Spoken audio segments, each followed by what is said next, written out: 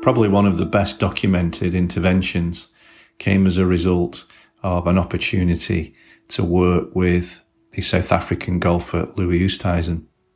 It was way back in 2010, and his then manager, Andrew Chubby Chandler, got in touch with me, informing me that Louis wanted to do some work because he was really struggling with his concentration out onto the golf course. And a meeting was arranged in Manchester where he lived at the time.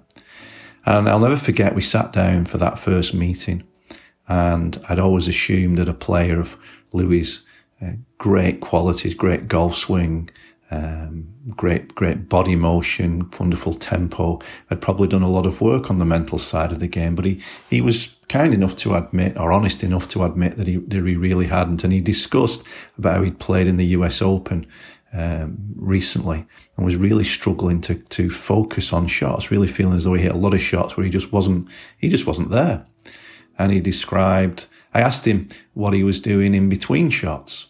And he said, I'm concentrating in between shots, but I can't seem to focus when I get to the ball. And that began the opportunity to explore a very common theme that I think is very relevant for all golfers, is the idea that you could go out on a golf course and you could focus for a full 4-5 hours, which is clearly impossible. What we really need to do is develop some skills at being able to switch attention on and, more importantly, switch it off. Many of you will have experienced those days where you play with your friends and you're having a great time in between shots, you're talking away, enjoying the scenery, enjoying the day, and you come to play your shot, you seem to get into your shot really well and then play really well. And then you get into the competition the weekend and really struggle because all of a sudden you're very serious now. You're taking the whole thing 100% seriously. You're not speaking to anybody in between shots. You withdraw into your own head, your own space, and the game seems extremely difficult. And 4 or 5 hours of something akin to misery can also follow on as a result of that. With Louis, what we discussed was the idea of having a trigger to be able to switch on concentration and then switch off in between shots. And from that, I'll never forget the serendipitous moment as I asked him to describe what state of mind he would like to be in over the ball. And he told me, and then I said, if that state of mind had a colour to it, what would it be? And you can imagine the look on his face with that question, but I pursued it a little bit further. And he said, well, I guess red. And I'll never forget the fact that whether this had become a trigger, I don't know, there was a red marker on the table. And Louis straight away latched onto the idea that he said, what if I put a red dot on my glove? That would be a way to trigger focus, would be a way to trigger concentration. And he had his FootJoy golf glove with him, and he put the red dot on the glove. And it set in motion a chain of events where he went away happy to work on this trigger to generate a focus of attention for the particular shot, get involved in the creation of the shot, and then switch off in between shots with his caddy. Zach at the time was brilliant. He was very good at sort of distracting him, talking about things other than golf. He went up to the Scottish Open, didn't play particularly well there, but felt there was progress, and then went to St Andrews, 2010. And in the first round, I think he shot 64 or 65, but was leading after the first round.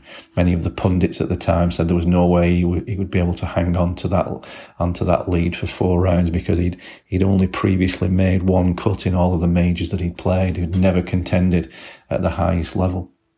But 4 days later, he was walking down the 18th green, walking down the 18th fairway, crossing the Swilcan Bridge with a 7-shot lead, and won that Open in 2010. And the press made a big thing about how he was looking at that red dot in between shots.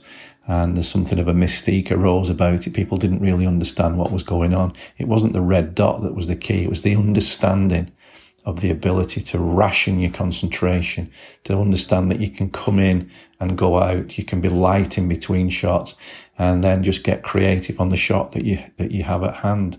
So when you listen to this, it doesn't mean to say that you should go away and put a red dot on your glove. Maybe something you could try. Many people did after that Open, quite interestingly.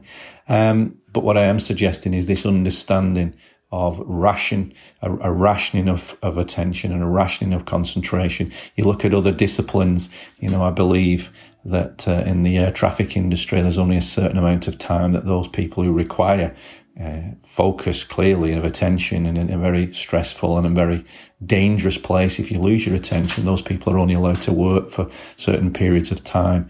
You know, in similar examples in the medical professions and in the armed forces as well. This understanding that humans are not designed to just focus on one thing exclusively for an extensively long periods of time. It becomes difficult to do that, and it becomes something that you could really play around with, and a very exciting thing to develop, this idea of coming in and going out, but just looking at the time in between shots as something to really enjoy, something to really have some purpose about, but then having a trigger. It could be the red dot, it could be the sound of the Velcro, it could be a click of your fingers, something to tell your brain that now it's time to pay attention. This unique shot in this unique moment is now yours, and you need to bring your attention to that to create the shot. And then once it's gone, once it's done, there's an acceptance level to that, and we carry on to the next opportunity to create the next shot. So have a think about Louis, have a think about the red dot, personalise the information,